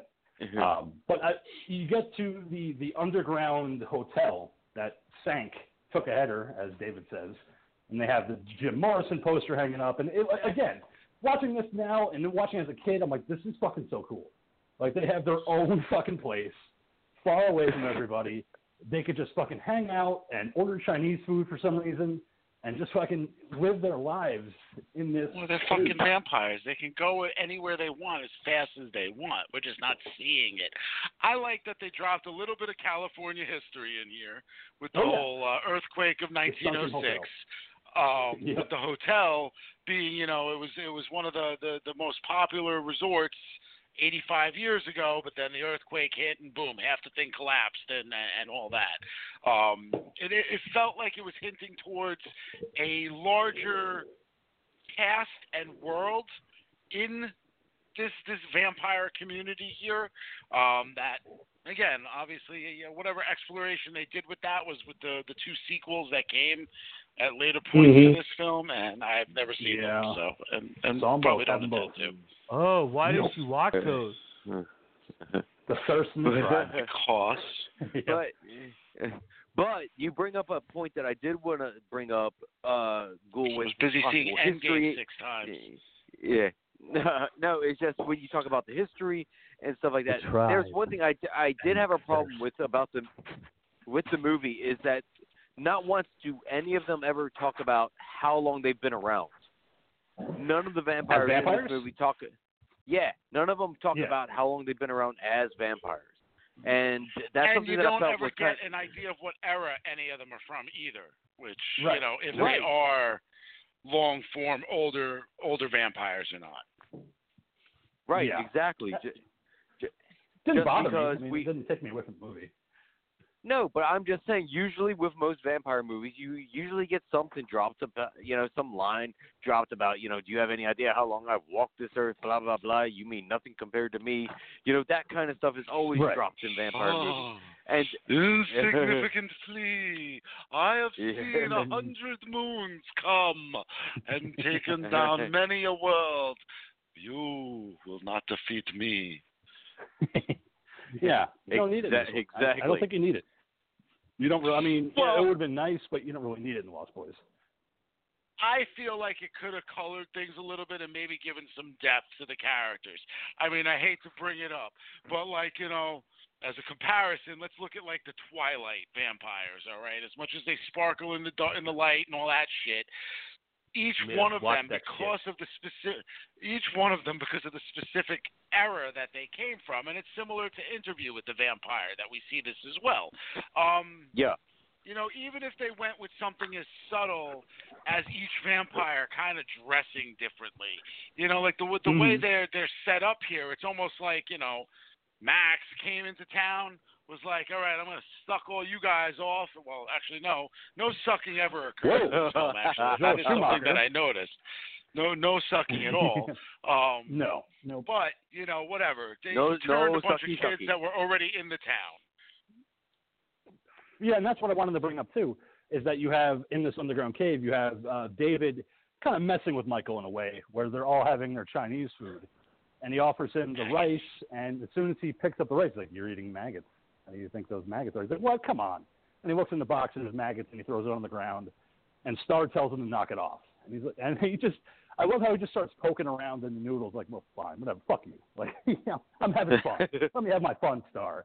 And then he hands him the noodles and he's like, oh, how are them worms, Michael? And he looks into the box and there's worms. Don't eat that. And he's like, what? There's noodles. And the gang is eating, but that's the one thing I wanted to bring up is that they're eating food. They're vampires, but they're actually eating regular food, which is something that you don't really see in vampire films.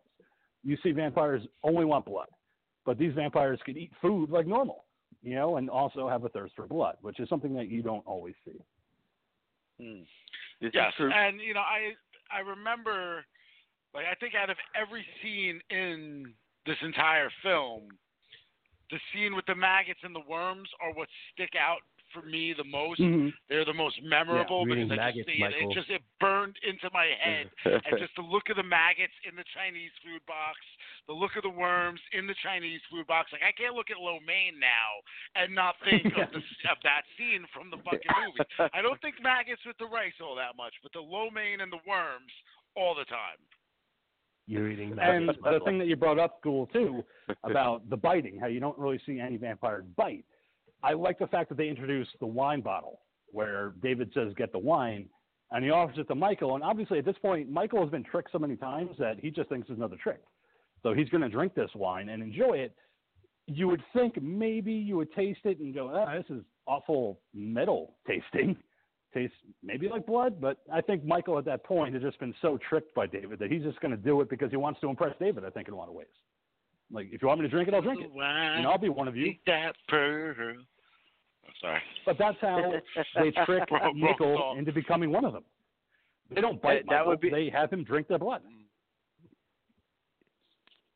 Yeah. And he drinks the blood. But the blood. Yes, right, but it's a fun way of sitting there doing the transition again while still being able to keep that PG rating and not tap into vampire lore and still get the message across about the blood has to be in you to become a vampire. Yeah. And this, as he starts drinking it, they change form. Yeah. I think they're also giving us, though, there is some deeper stuff that goes on in all of this, okay? As much as this might just be a fun vampire film, this is also giving us a showcase of what peer pressure is like for, young teenagers. If you look at it from a standpoint of it being, an alcoholic beverage, like, hey, Michael, drink with us. Here, do this, eat this, jump off this fucking bridge, Michael. Do all of these things. The idea is that this is just simple peer pressure to the new kid that is in town.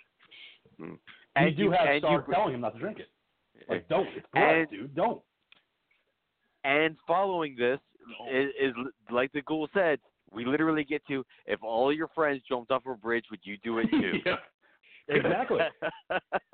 And at first they're all having fun. They're, ready to have some fun, Michael.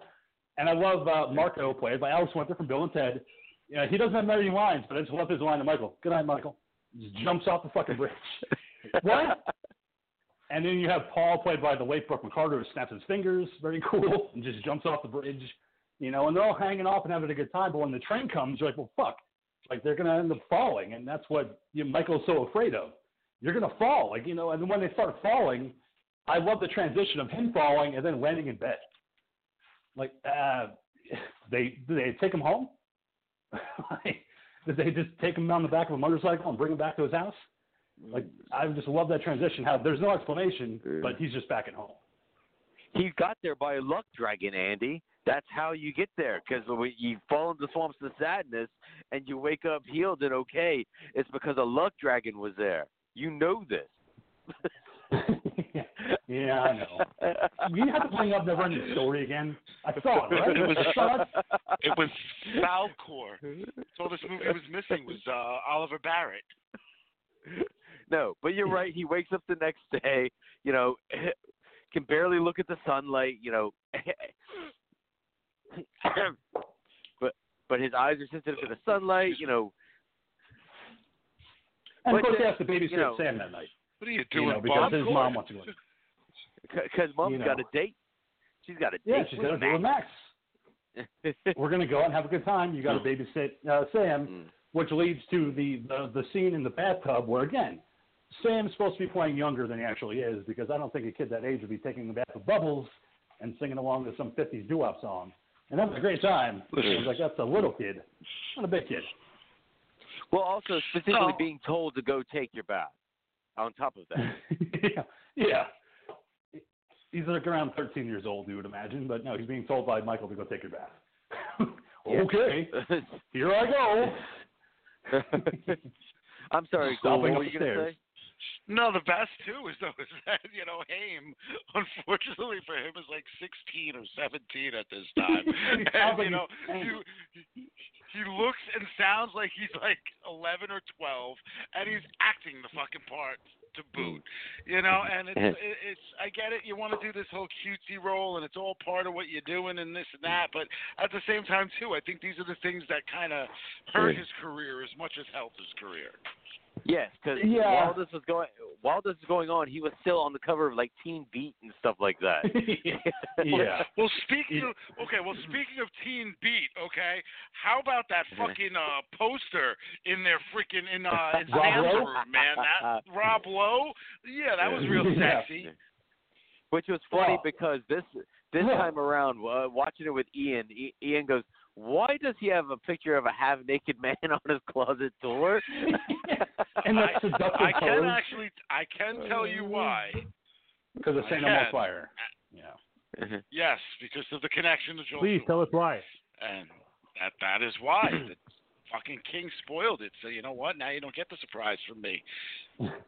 Thanks, Yeah, King. because he did St. Elmo's fire. So that's why they have that weird poster of Rob Lowe hanging up in his room. Because of St. Elmo's fire. I just would have thought he could have come up with something cooler. Mm-hmm. Yeah, how come they couldn't use a picture from Youngblood? Was there ever a variation of the film in which Sam was going to be a female, where it would have been a brother-sister dynamic? It was always a brother. It was always two brothers. Star was the only one that had the gender reveal. Where like it was a Black Panther brother? What's up, my brother? Not that kind of a brother. But while he's taking a bath, Nanook realizes that there's danger because Michael's walking up the stairs and you don't know what his intent is. But when he opens up the bathroom door, Nanook charges and attacks him, leading Sam to go down and figure out what happened. And he's like, why would he bite you? Well, he was protecting you. He's like, oh my God, you're a vampire. You're a dirty blood-sucking vampire. Wait until I tell Mom. that line was great though, man. You know, you're a blood-sucking vampire. You're a creature of the night. Oh, will you wait until Mom finds out? Yeah, it was so great. And the phone call that he makes to his mother while she's on her date, she's got to call the restaurant, you know, where she's at. Him screaming in the background, Mom, help! And Michael's, calm down. She comes rushing home. Oh, it's a comic book. Mom. Well, Here's that's a question, because right? What? But go ahead. No, go ahead. Oh, I can wait. No, I was just gonna say because he's freaking out because his brother is starting to fly outside of the window. He's starting to get powers, and he has no. Well, both brothers are freaked out because either brother knows what the fuck's going on right now. One's flying out the window, one's doing a Mary Poppins, and the other one's hiding under the covers. Well, I love the fact that Michael, once everything calms down, he's like, I'll never hurt you. I got to go figure out what I am. So he's immediately going to go find Star and then just fuck her. Loved it. Because he's like, okay, what am I? Michael, let's just get down to the dickhead. He's like, okay. But it's Joel Schumacher filming it, so it's just a lot of Michael, not a lot of Star. Cool. Yeah, I love the flying scene at the window simply because it reminds me of Salem's Lot. Which I had seen at a young age off of TV, and that sequence just always reminded me of that, the kid in the window. And then, of course, it also reminds me of Buffy the Vampire Slayer. You're floating, Benny. Yeah. You're a vampire, man. Mm-hmm. But here's the big question, because we've brought Diane Wiest up a couple of times, right? But, she really etched out quite a career for herself over the years as this, mousy, always, very quiet, soft-spoken woman who always felt like she could command the room if she ever needed to, And I really liked her in this film and in this role. And I guess my question that goes out to you guys is would you bang her? No, absolutely not. Nope. I never would just because I've seen Parenthood and I've seen how big the vibrator is that she uses. So I could never do anything for her. That's a great point. No. That's right. You never fill that cave, monkey. You on your head. That might help. Reminds me of your grandpa. I bet you would be a very sensual lover. You think so, Doc? You think you would get it? Diane Wiest. I'm not saying that I think I would get it. I'm just saying I bet she'd be a very sensual lover. She'd have to try a lot, I'm sure. Come on, Doc. Get it. Yeah. Well, it's funny. Besides all that, obviously, that's just a gag. I wouldn't bang Diane Wiest either. I just appreciate her as an actress. But what's funny is seeing her in this film and thinking about her and thinking about her look and all of that stuff, it did get me to thinking that she is actually an actress that I could see playing the role of Carol on The Walking Dead. As much as I love Melissa McBride, I could easily slide McBride out of that role and throw Diane Wiest in, and I think she would have fit it perfectly, So for perfect casting, that would have worked very well. But I do love McBride as well, so. Yeah. All right. So back to I don't the know gay if I agree with that, man. I mean,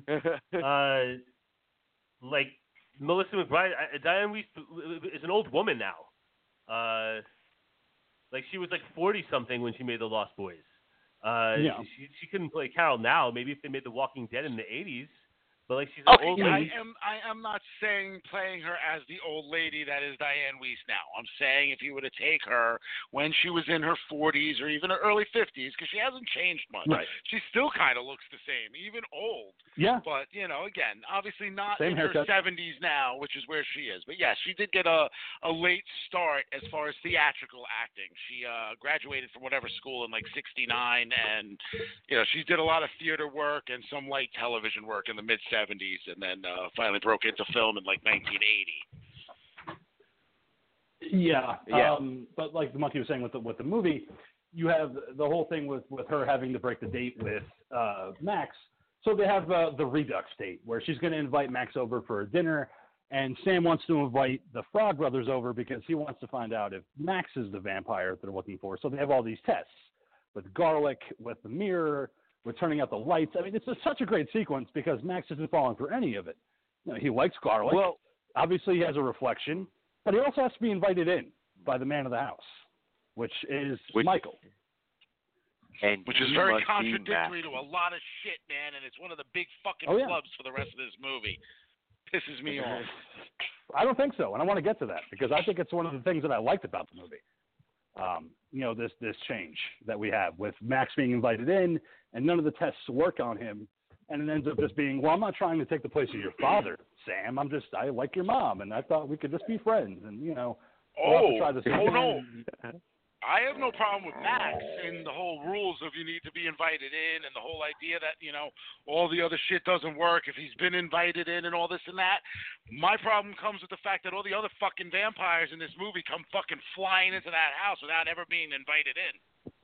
But that's my point. But I think it was the head vampire. I think it was the head vampire. Yes, well, I would say that too, which is what I did say last night. But then I thought about that. How come then do the protections only work on him if the invitation works on everybody else? Well, that's what I was thinking. Is that Max got invited in? That's why none of the tests work on him. When the Lost Boys break into the house at the end, everything works on them as far as the holy water and everything else that you would think of, because they weren't invited in the house. They broke in. So whatever protections that they would have as a vampire doesn't work. Like, they could be harmed, whereas Max is protected because he got invited. He's allowed in that house. But that's the point. They shouldn't have been able to come in just because he was invited. The fact of the matter is it's a movie. You're supposed to turn your brain off. Yeah. It's just convenience. They need to attack. They need to have a confrontation, and they want to make it where it's like, gunfight at the OK thing was only in relation to the head vampire. Yeah, it was only to Max. That's what I'm saying. He was the only one that was invited. And if Max's invitation, that's what I said last night, though. I was like, okay, maybe Max's invitation is what allowed the other vampires to come in. But then at the same time, the fact is, with Max's invitation, all of the typical things that destroy a vampire didn't work because he was invited. And by proxy, that same invitation, if that invitation is extending to the Lost Boys, should then as well extend to the rest of them not being harmed by but the Lost Boys are not the head vampire. I think the invitation thing is just in relation to the head vampire. Yeah. I got to go for that. And again, they shouldn't have been able to get into the house, man. You can't give them one thing They're just regular and then fucking not the vampires. But they can't come in if they're not invited. You keep a knocking, but you can't come in. Exactly. But you have that thing where Max, Yeah. I do also feel like a portion of this movie, because a year later, we're going to get, one of the, in my opinion, one of the best fucking Haim Feldman movies, which is License to Drive. And I do feel like that whole sequence that we got earlier in this film with him in the grandfather's car and when they take it and everything, I feel like it inspired License to Drive.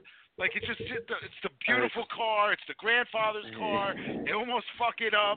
Like, there's just so many little things that happen that just remind me of License to Drive. And it's like, I even looked up. There's nobody else that connects to License to Drive except Feldman and Abe. But I just feel like that was in 1988, right? Yeah, it was a year later. Next year.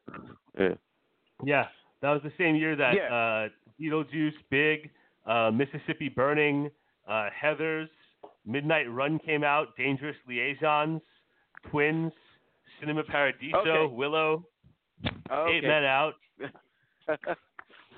Well, the other question I wanted to I saw Beetlejuice. the other question I wanted to ask you guys about vampires, because we're talking about the rules of vampires being let in and how they can get in without being invited. The one thing that they realize in the comic books is that every vampire has a hound of hell that protects them while they're sleeping during the day. So if you try to go into their lair, they have a protector. So you won't be able to get past that protector to kill the vampire. Max has Thorn, the white German Shepherd, but we don't see one for the Lost Boys. Like, they don't have any protector. Was that intentional because of the fact they live in a cave, or is it just that they just flubbed it and just didn't have a protector? I told you, they had the pigeons. They have the pigeons in the cave. Those are their protectors. But I told you last night, man. They have when a we mural were of talking, Jim Morrison to protect them. Yeah, the Lizard King. Yeah. But they needed vampire condoms. they live in a big ass cave. That you also have the half breeds there, and that's also part of vampire lore. Is sometimes you have half breeds that are there protecting the vampires. So racist, man. I'm sorry. Yeah, just because somebody's not of pure fucking blood from one ethnicity, man, to call them a half breed, dude, that's really fucked up, monkey. Vampire lives matter, okay? we know Half-breeds' this. lives matter. I mean, I guess you could say that they have Star and Laddie, but Star and Laddie aren't going to fucking protect shit. They don't want to be with the Lost Boys. Like, they are looking for a way out. They want Michael to take them away from the Lost Boys and save them. So they're not going to protect those guys. I think Star wanted out. I think Laddie kind of just was attached to Star. You know, I mean, again, they never go deep into any of this stuff, but like I wonder about Star's turn. You know, was that done by Max? Was that done by David and company? I thought David. Yeah. I know. You know, I felt David as well, but then we also know that Max was looking for a mom. Like, who turned Laddie? You know, I hate whenever you see kids turned into vampires in movies. Yeah, but it's like, they man, were that just really sucks. Wasn't David going to have Michael be Star's first kill and go full vampire? Yeah, which would first. make perfect sense if it wasn't for the fact that he gave him the wine. You know, like, why would you give Michael any vampire power whatsoever if you were just going to have Star kill him? You know, again, there were a bunch of little confusing things that seemed to go on, and I don't know if they were just misfires in the script or if it just felt like, you know, they needed to do this, do that, do this to get people there. Right. But either way, but now we're getting to the point where we need to get to the surf Nazis. Well, we really need to get sense, into because you have We're not talking David, about surf Nazis. We're talking about the Lost Boys. Well, yeah. Well, you have Michael going with I thought he David said to do the throat first Nazis. I'm like, is that like a bunch of fucking swastika wearing like throat fuckers? No, but for some reason they're listening to Run DMC and Aerosmith Walk This Way, which is clearly not the song that they should have been listening to on this beach. Again, wrong song choice for these particular Why not, people. man? It's a pretty fucking awesome song. It is, but not for this particular group. Like, you know, the monkey said, they're surf Nazis. They should be listening to Run DMC of all groups. They should be listening to something else. It's a little bit more metal, maybe. You know, I don't know, but the kill scene is fucking fantastic. Why you have them man? You know what? Those motherfuckers can listen to whatever they want to. Just because they're Nazis, it doesn't mean they can't enjoy some African American music. I don't think they would, but you know. I mean, what now? You're gonna say they can't listen to some Benny Goodman? I mean, come on. Would they? I don't know, Benny Goodman. But it's just the fact that you finally see the vampires turn into the creatures that they are. That they're this grotesque-looking creatures when they turn into their thirst mode and start killing these people in great quick shots with David ripping off the scalp of one of them tearing the bodies apart and throwing them on the bonfire. Like, it's great. Literally, quick shots. super quick. Like, you really have to pay attention quick. because so quick. Yeah. Very sneaky. Yeah. And it's fantastic. But it leads to Michael going, well, this is fucked up. I'm not doing this. Like, I'm out of here. Sorry. No, not for me, David. You know what we are. You know what you are. And you must feed. He's like, no, I don't think so. I don't, no. I'll see you later, David. I'm out of here. You know, and it leads to him finally just going, we have to solve this. We have to get rid of these vampires. I don't want to be a vampire anymore. Let's get the Frog Brothers. They are fucking vampire killers, and they're going to solve the problem. And we go into a montage.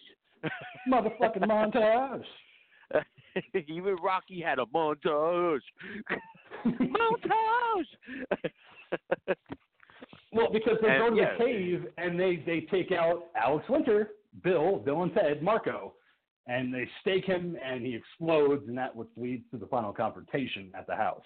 You're dead meat. I loved David in that sequence. You know, him trying to grab onto Sam, and they're trying to drag him into the sunlight, and his hand starts to burn, you know, showing you that sun does affect them. Like, it was just a great quick scene before they escape with Michael and Star and Laddie in tow. Yeah, well, we also knew sunlight affected them because of Michael's sensitivity, so. Right. And, you know, and they all rush back home and they start fortifying the house. You know, grabbing holy water, mashing up garlic, you know, getting bows and arrows ready. That church scene is the other best scene of this movie. I mean, just the looks on the people's faces, the kids as they're busy filling up their freaking things. Yeah, I love it. Fantastic scene. I like the humor in that. But yeah, like the monkey said, they're fortifying the house because they're getting ready for the final battle. But they need to get everybody out because obviously Lucy's on a date with Max that night at his house. Grandpa is just kind of tooling around in his house. Widow Johnson called, better get going. He's like, oh, she did? All right, let's get going.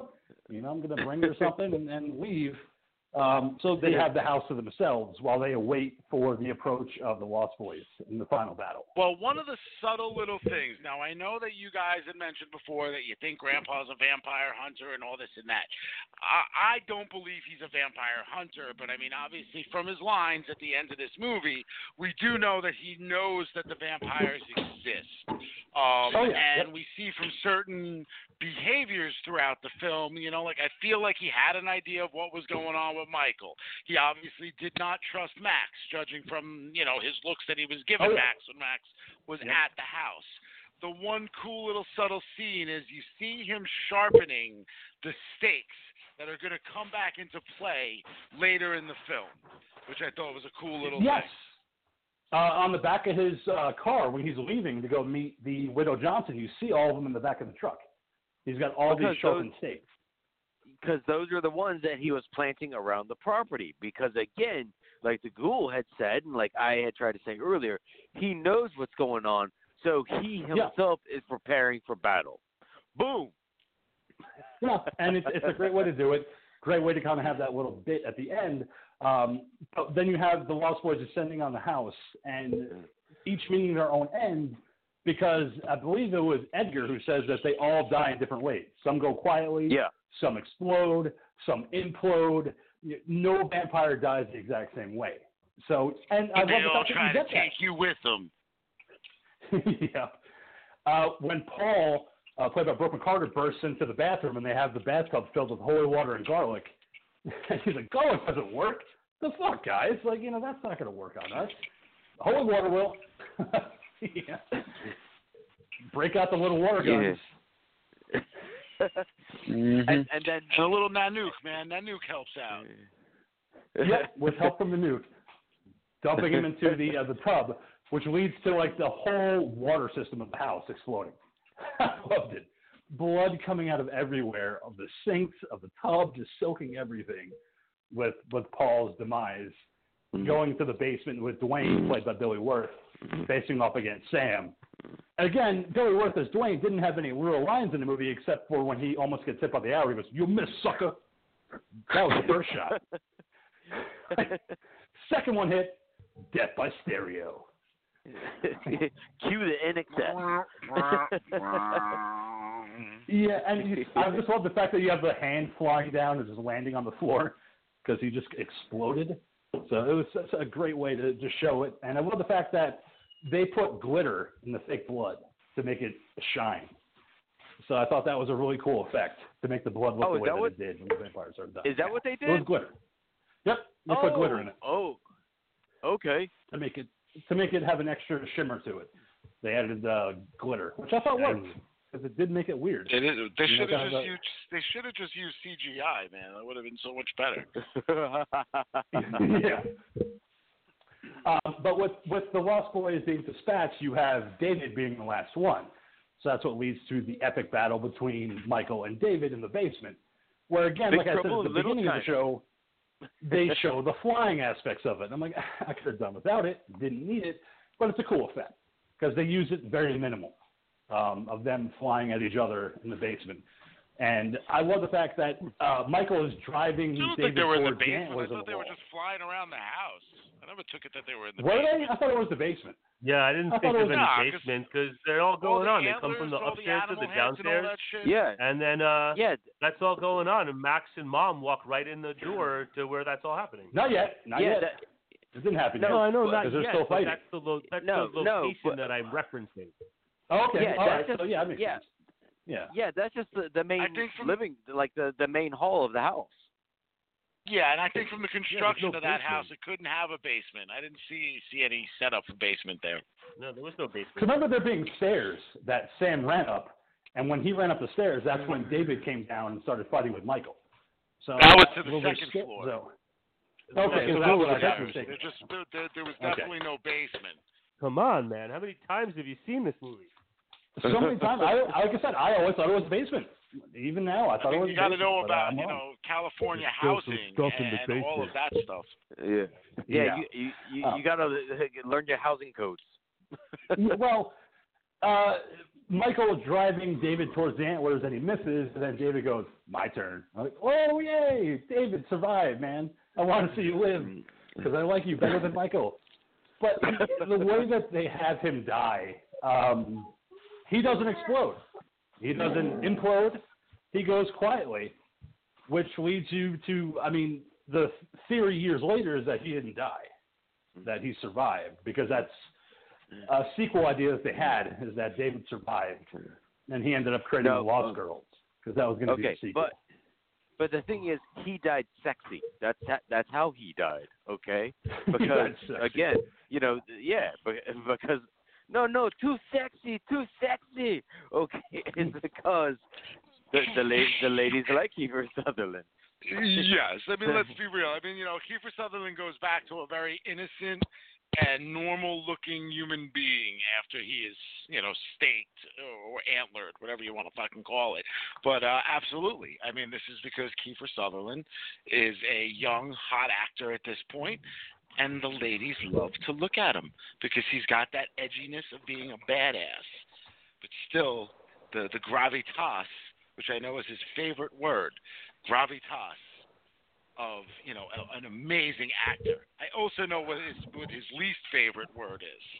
And I'm not going to say moist? it. No. It's a naughty word. Oh, the other word. Oh, no, I know what you're talking about now. Yeah. No, we can't say that. We have censors on the air. We can't talk about that word, but I do remember that word. It's a very bad one. But, yeah, it's just the fact that it's possible that he could survive. I know there was comic books that were released back in the mid-2000s where they showed David survived to live another day and create new vampires. It's a cool idea, but, yeah, like the monkey said, he died sexy. So let's just leave it at that. Leaving Max to find the body of David when he gets into the house with Lucy and realizing, well, they ended everything that I created. They've killed my boys. So I guess I'm going to have to take the rest of your boys, like Sam, and make you a part of the fold. I'm going to have to make you one of me. I'm going to make you a vampire. I love the turn that one Max of has, us, especially when he one goes, of us. I can't let go of you, Lucy. Can't have that. And you see him in the vampire mode. I'm like, whoa, all right, good makeup on Edward Herman. I found it touching in a way, literally. When you see Max go to Kiefer Sutherland, you actually do see a bit of a sense of loss, whether it's because his brood is gone. and now he knows he has to go through the process of recreating all of these people or getting new people in the fold, or if it's a true sense of just loss of those people, because as troublesome as they were his. Mm-hmm. And that's why he's so kind of upset by it. So he's like, well, Lucy, you're going to have to come with me, and I'm going to take Sam too. So come on. Let's make this a family. You could be the mother. You were going to be the mother to my boys. You could still be a mother. We're just going to have to do this a little differently now. And it's just, you could see Diane, like I said, Diane Weiss is good. Ghoul, you had said it. I just love her just taking his hand and just accepting her fate of like, I'll go with this because you have my son. And what's that? Oh, Grandpa's coming. La cucaracha.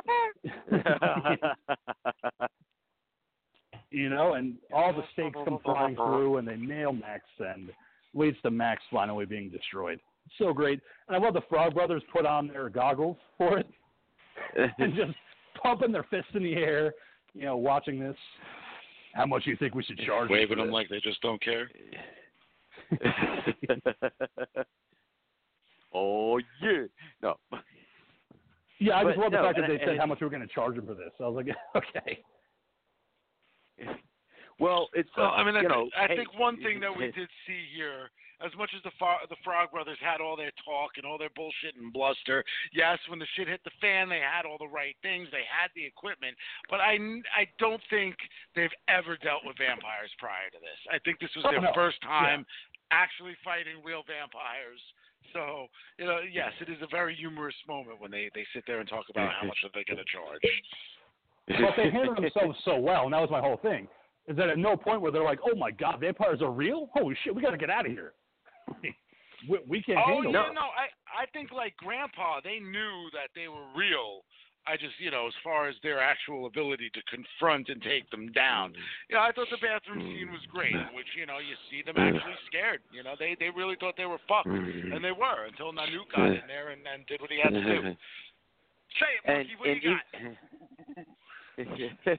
No, and I was going to say, even with the Eddie Munster scene, they were terrified during that scene too. But I took the whole scene of how much are we going to charge for this as just a really quick homage to Ghostbusters. Because they came in, they kicked ass, and now it's how much do we charge for the service that we just did? Four. Could be. Yeah. Oh, 5,000. Yeah, five. Yeah, I'll give you 5 large. 5 large for the containment, 5 large for the Spectre. Yeah. I'll bill you. But it leads to one of the greatest endings in horror films for me, is that you have Grandpa walking into the room, going to the fridge and grabbing in there the old fart stash of the root beer, popping it off, taking that big swig, and he's like, the only thing I can't stand about living in Santa Carla, all the damn vampires. Cut the credits. We don't need any more. We're done. It's such a great way to stand. You don't need any other explanation other than that. The only thing I can't stomach is all the damn vampires. Done. Close it out. To the Lost Boys rap, Yeah, in comes Will Smith. No, but seriously, I did think it was like... When I say lost, you say boys. Lost boys. But I agree that it was a great ending for the movie. But yeah, I think that pretty much wraps up the Lost Boys. Hopefully a timeless movie that's going to stay timeless, and that this is going to live on for generations and generations to be able to just check out and just have a great time. It still does, man. It still does. After time, if you're lost, then you will find me. Time after time. All right, so Monkey. So beautiful. Next week is your pick. What do you have for us, Monkey? It is my pick, and while we enjoyed Kiefer Sutherland, while we got some Kiefer Sutherland, I felt like we just didn't get enough. So you never have enough. No, we didn't get enough. So we're gonna Young Guns. Keep it going. No. Young Guns 2, man. Young Guns 2, please, Young Guns 2. I like them both. But yes, 2 is a great movie. But we're going to go ahead just 3 years into the future of 1990 with Flatliners. Excellent. I like it. Kevin Bacon, Julia Roberts, Kiefer Sutherland. Yeah, that's a great one. I rented that a lot back in the day. So we'll see how this holds up because I'm sure it's been a long time since we've all seen this one. And we'll find out next week how it holds up with your favorite horror How are you sure? review, Flatliners. Yeah, I watched it last month when I saw the remake. So it hasn't been that long for me. Because I saw the remake and then I went back and watched the original. I'm like, yeah, the original. Well, was it a remake or was it a sequel? Because that was one of those where they were talking about it being a sequel and not a remake. They were talking about it because Kiefer Sutherland has a cameo, but he plays a completely different character in the remake than he does in the original. So it's not it's a remake. It's not a continuation. It's just not a very good one. But I can't wait to talk about that one with the Monkey Stick Flatliners next week. All right. So thank you so much, Doc, for joining us tonight, and hopefully you'll be back with us to Flatline. Oh, the pleasure is all mine. All right. All right, Monkey, once again. And this is going to be a big one for you, Monkey. This is going to be your last one. Yeah. Before you take your a little break. while.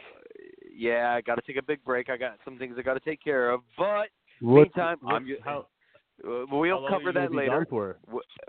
We'll cover that off the air. But, yeah, I'm your sexy Simeon saying thanks for listening to tonight's episode, and let me come in your ear. All right, Ghoul, when you hit us with that sexy plug, while I grab my saxophone and take off my shirt. Say that sexy saxophone. Oh, please don't take off your shirt, man. Nobody needs that. But you want to get if sexy, you want to get laid, you want to be a hot fucking vampire in Santa Carla, well, go fucking make yourself a Lost Boys movie somewhere. But if you want some nice jewelry, go to Etsy, Bonfire Beat Designs, all one word. Bracelets, rings, necklaces, you name it, they're there. Everything's handcrafted. There's gemstone jewelry. There's, straight up metal. There's stuff that I don't even know what the fuck it is. But most of it looks really, really cool. Go over there. If you put in the freaking thing, too, when you order something, put in cock and pussy. And you're going to get a surprise that you're going to love. You're going to see a big fucking cock pic. And, there's going to be a wet pussy of some sort in there, too. We throw that out there as a bonus because, everybody wants some cock. Everybody wants some pussy. Everybody wants some jewelry. So go to Bonfire Beat Designs at Etsy, all one word. Stay scared. Everybody wants some. I want some, too. Ow! Van Halen. A little bit of Van Halen at the end. Oh, jeez. Try to appease everybody. It's an 80s movie we talked about. Have a little Van Halen in the background.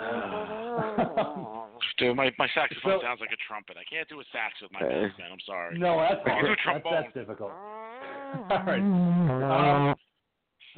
So that's going to do it for us, folks. But we're going to see you next week for the 1990 film Flatliners, returning back with Kiefer Sutherland.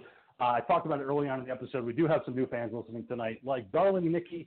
Thank you so much for listening and actually providing some good commentary during the episode. I really do appreciate the feedback. But hopefully you'll return next week to see Flatliners. Keep America strong. Watch horror movies. We love you guys.